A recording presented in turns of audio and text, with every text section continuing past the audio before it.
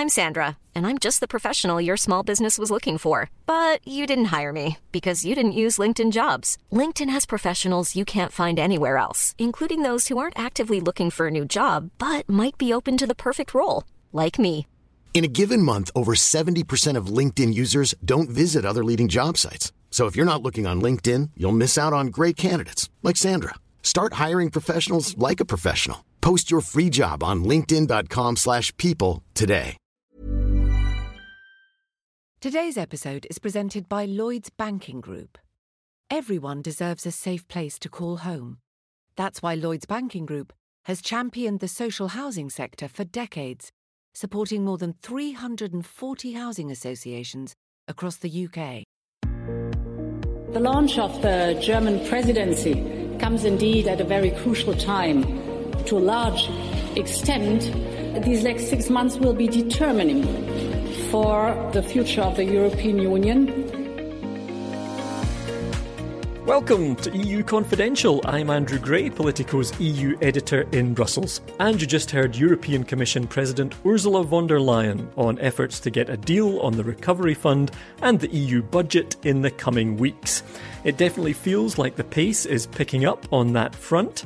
Angela Merkel spoke with von der Leyen this week, and Merkel and Emmanuel Macron held face-to-face talks, their first since the coronavirus crisis hit. We'll talk a bit about that meeting in a moment, and later we'll bring you an interview with Serbia's President Alexander Vučić. But first, let's bring together Brussels, Berlin and Paris in our pan-European podcast panel with Politico's Reem Momtaz and Matt Karnichnik. So Matt's in Berlin. Hi, Matt. Good afternoon. And Reem's in Paris. Hi, Reem. Hello.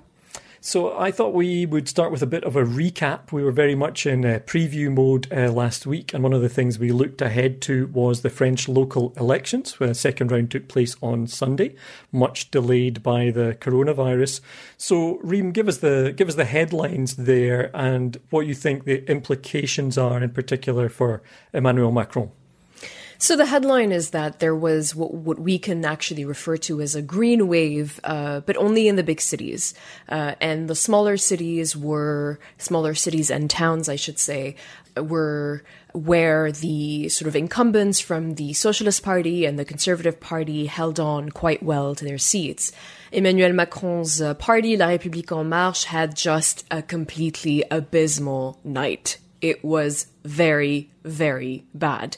Let me tell you how bad it was. They didn't win one single big city, even though Macron was basically carried to the presidential win through the big cities. And in Paris, where he won the first and the second round of the presidential election, his party came in third, a distant third, so distant that the leader of his list, so his former health minister, Agnès Buzyn, wasn't even elected onto the municipal council.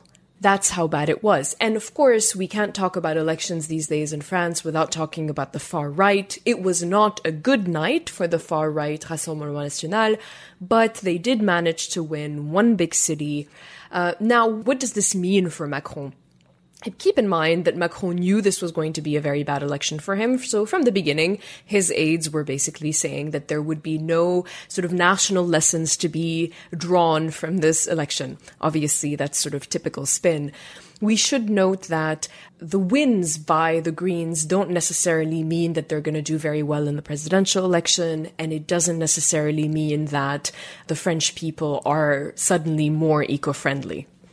Let's see. But certainly one of the striking things, for me anyway, and I wonder, Matt, what you think about it, is, this thing that we've seen already in Germany, where, if you like, the kind of what you might call urban progressives have gone from being... Metrosexuals, we call them. Well, that is another term which I'm sure they'll appreciate you're using.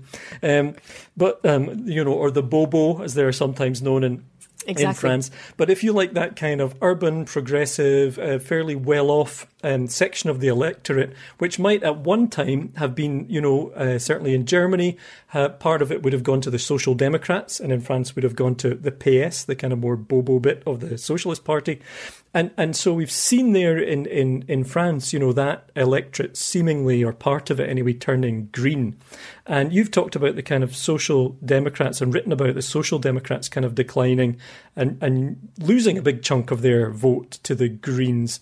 And I just wonder if that's a more general trend we can draw in Europe now, and whether there's been any comeback on the part of the Social Democrats, who are, after all, in government in Germany and, might have hoped to have benefited from being in government during this crisis. The short answer is no, they don't seem to have recovered at all. This seems to be a real tectonic shift. And you did have these generations of what some people called champagne socialists.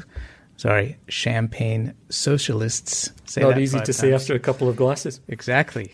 Who captured a big chunk of this demographic. The interesting thing about the Greens, though, is that they're also attracting voters who, previously would have drifted more towards the conservative parties, in particular in Germany, say the CDU. I think you're seeing a lot of children of CDU voters now voting for the Greens, especially in urban areas. So this looks like, further evidence of that trend. I think the other interesting aspect, though, of this election, at least from outside France, is that it does seem that there's something of a disconnect here between Macron's reputation within Europe, at least within sort of people who are interested in the EU, and domestically.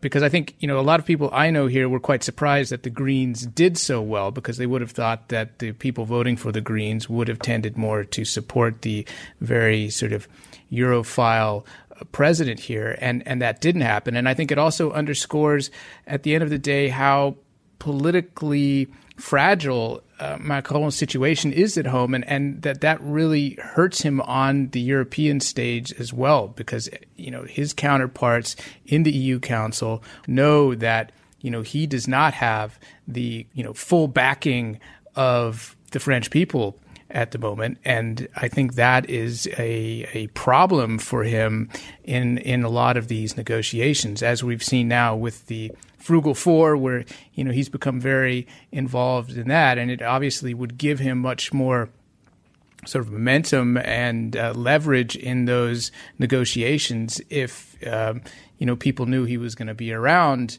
in several years' time. But that brings us on to Macron and Merkel meeting on Monday at Schloss Meseberg, and I would say, which is a castle, German government castle outside Berlin. And this, of course, came pretty just modest ahead. Compared to Versailles, though. Yeah, exactly. It's a castle, not a palace, right? Which, in a sense, maybe sums up the difference between the two approaches, the two world views. But one of the things that was striking about that, obviously, it was a couple of days before Germany takes over the Council of the EU, which we talked about last week, and Germany's priorities there. So, as we said last week, this was partly, in fact, I think it was a lot about symbolism. Angela Merkel inviting Emmanuel Macron to say it's a German presidency, but we're on the same page here, we're working together. They didn't seem to have a huge amount in terms of substance to say, because, they had already thrashed out their differences and come up with their big recovery plan. But what was noticeable, to some of us anyway, was just how long Emmanuel Macron talked. And that's one area where he does deliver, certainly in terms of quantity. And just off the bat, I think we timed it earlier in their opening statements. He's the guest, remember, and he spoke for a solid 9 minutes. So if we start Macron talking now, just play in a little bit of that. And then we talk, just to give our listeners a sense of how long that was, uninterrupted off the bat, compared to Merkel, the host, who only did 6 minutes. And it quite often feels this way when they do these joint press conferences, and you see very different styles of communication, which are partly about them personally. And I just wonder, I suppose, how much is about them personally, or how much is this kind of bad manners that he talks so much and she relatively little? Or is this just, the way it is because of these two different people and perhaps different styles of political communication between the countries? What do you think, Matt? Well, I think that given that Merkel's speaking in German, you would expect her to speak longer, number one. Right, yeah. Well, the words are longer. That would be that's sort of for the sure. natural order of things, right? Since the words are 3 times as long. So if she were speaking in French, she would be even more concise, probably. But I do think it just shows something about the egos involved and the fact that Macron is often playing to his home audience. These televised events are obviously carried by the national news and so forth. And he wants to be seen, leading the discussion. I think, for Merkel now, that's less important. It never was particularly important, I think, for her, these kind of shows, these displays, rather, of influence and power, because everyone knows that she's the most powerful person anyway. She doesn't have to try very hard to prove it. So I think there is some of that. A lot of it, though, is also her personality. I think in these press conferences, my experience is that, she tries to get out of there as quickly as possible. There is this tradition now in most of these bilateral press conferences between Germany and whichever country to allow 2 questions per country. A couple of weeks ago, she allowed 3 questions per country and made a big deal about how like it was a special treat for us. Yeah. Wow. But, for those listeners who are familiar with, say, a Donald Trump press conference or Boris Johnson, this is not necessarily the standard.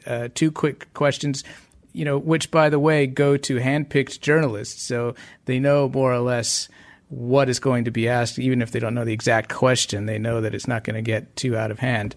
And, it's just, I think at the end of the day, it's just a clash of cultures between Merkel and Macron. Okay, let's just listen into a little bit more of Emmanuel. Definitely still talking. Reem, you follow pretty much every Macron press conference. You've covered, a good number of them in person. How much of this is him, and how much of this is just French political culture in terms of, how a president speaks? I mean, listen, it's both, and it's obviously the bane of my existence. Not only how long he speaks, but the flowery language, the very complex expressions, the outdated expressions going all the way back to the 19th century, where even French people have to bring out the dictionary to understand what the hell he's talking about. That is just kind of part of the charm of covering Emmanuel Macron. Another sort of way of understanding him is that, when he's asked what is it that he wants to do when he's not president anymore, the first thing he says is write books. He thinks of himself as a novelist, and you can hear it in his speeches.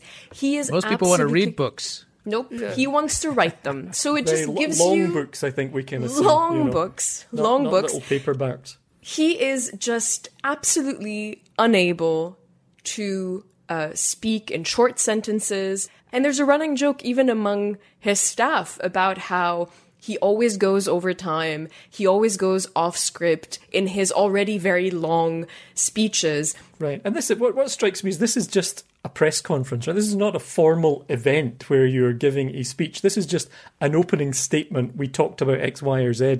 And if I just look at the clock now, I think we've been talking about it for about 3 or 4 minutes. 5. Christina's giving me the signal. 5 minutes. So that's, basically we've just gone about halfway in terms of the length of Emmanuel Macron's opening statement at a press conference.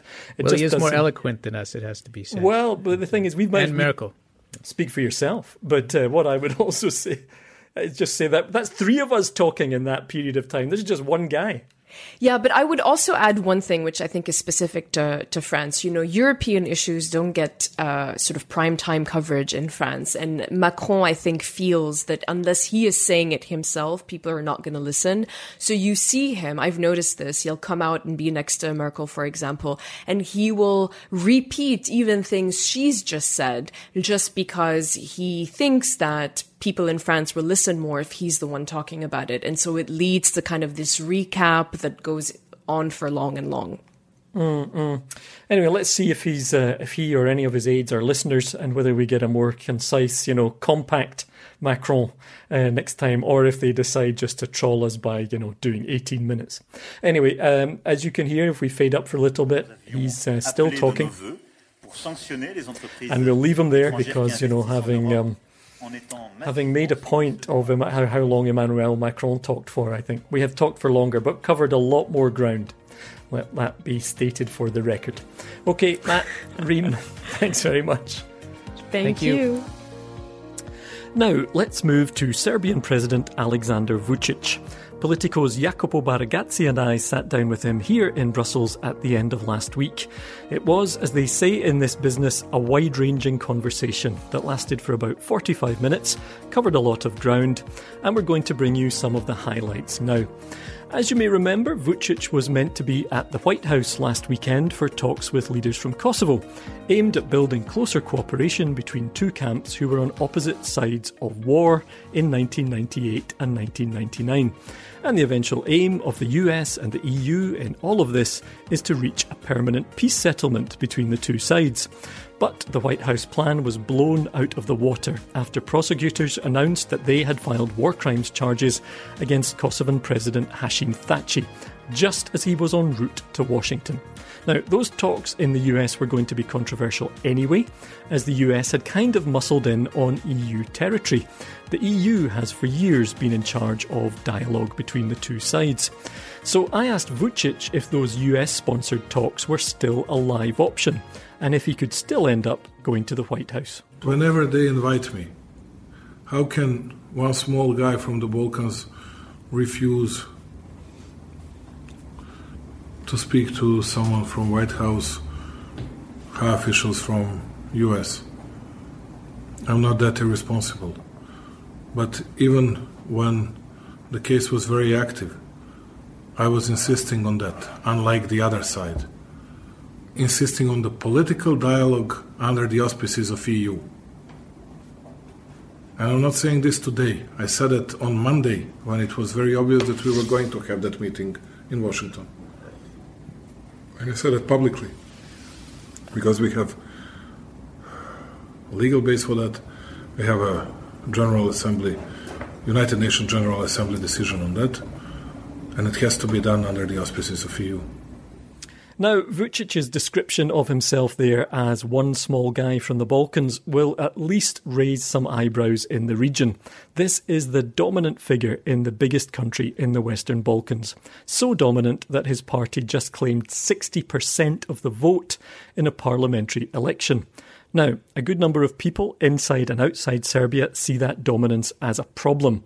Academics, NGOs, opposition politicians, Western officials say it's come as a result of an erosion of freedom and democratic standards. And the Organisation for Security and Cooperation in Europe said that voter choice in the election was, quotes, limited by the governing party's overwhelming advantage and the promotion of government policies by most major media outlets, end quote. We put that criticism directly to Vučić and asked him if the elections were fair. I think so, the most fair elections we have ever had. I don't say that it's an ideal situation. But I would like you to see that, not to read bureaucratic reports which have always, but come to our country and see it. And we didn't attack, we didn't say a single bad word about our political opponents. That's why I'm saying that it was the cleanest campaign ever. Because we have people like that. Not a single bad word about any of them. Although they were spitting on me every single day. And I said only results and our plans. And people were saying, well, that's true. That's something that we got 75 years after we expected. And people rationalize themselves. Okay, this was good. We expect even more in the future. If you don't deliver, we'll vote for someone else. And the hard work, that's the secret. You cannot tweet 3 times and then blubbing against the media and everything else. And you need to wake up at 6 o'clock, not at 11 o'clock. You know, before 11 o'clock I finish 10 of my meetings. And then they wake up. And they really mean it. I see their first tweets at 11:05. during their first coffee, and that's it, And they think that they can win. At 1:30, they are in a big restaurant in Belgrade, or they want to be seen by all the others, how fancy they are, and I'm in a remote village somewhere in Serbia, and you want to beat me. You really think so? It works like that? No, it doesn't. Now, another way in which Vučić has made headlines over the past few months is with strong praise of China for helping Serbia deal with the coronavirus. China is an increasingly important player in the Western Balkans, which, remember, is surrounded by EU members. In those same remarks, Vučić also blasted the EU. He dismissed EU solidarity as a fairy tale. So we asked him about those comments, and he's certainly not backing away from them. I said they helped us in a most difficult situation. Did I lie? Did I say something that you didn't hear even in a different way from Ursula, from Italians, from French, from Spanish? But it was easy to find a scapegoat and make a target of him, and you all do whatever you want against that small guy from the Balkans. That's his fault, and that's it. And everybody else was thinking the same, saying the same, but because of that one decent sentence, just decent sentence, nothing bad it was said, and I had quite a reason to say that, because on that day it was abolished an export from EU countries of medical equipment to Serbia and to all the other non-EU countries, just for you to know. But if that was the easiest way for all the others to find someone to blame him or her for everything, okay, I am that guy, and that's it. Although almost immediately I said, yes, we are on our EU path, but whether I am disappointed with this, yes, I am.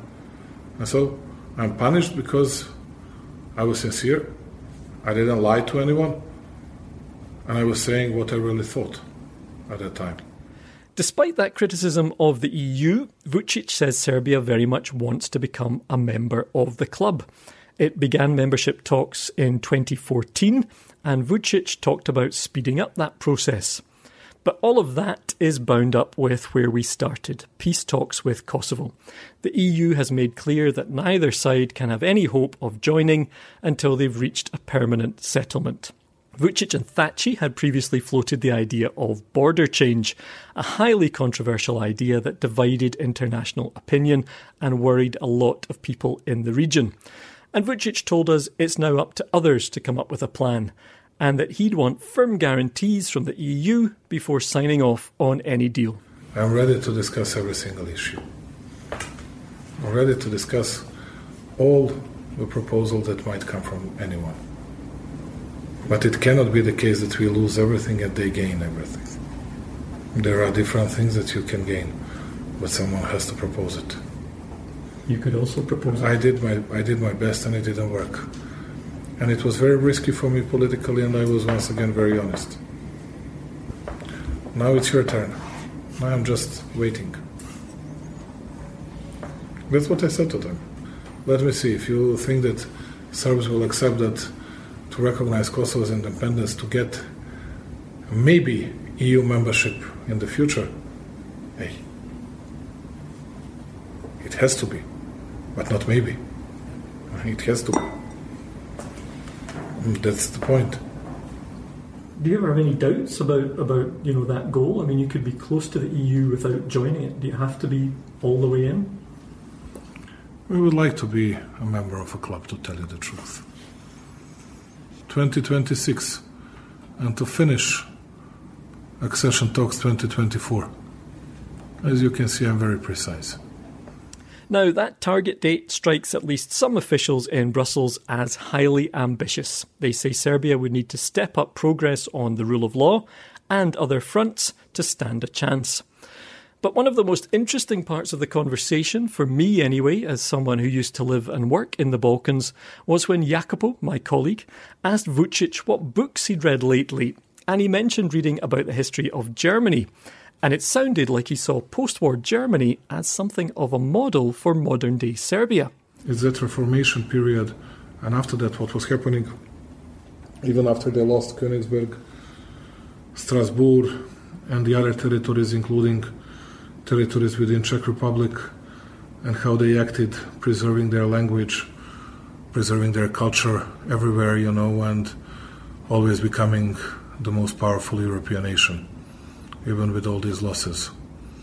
Mm-hmm. And using how they used Brother Grimm, Goethe, Schiller, and all the others, which we have never, ever been able to do the same. I would like us to be smart enough and to know that it's not always the territorial issue that's the most important. It's important, no doubt. But it cannot be more important than the value, than the language, than the values, than the virtue, than the language, than the culture, than the people in particular. And you can do everything with your bare hands, with creating better economy, with creating better image for your country. You can do everything. Just look at Germany today. Do they really need Kaliningrad?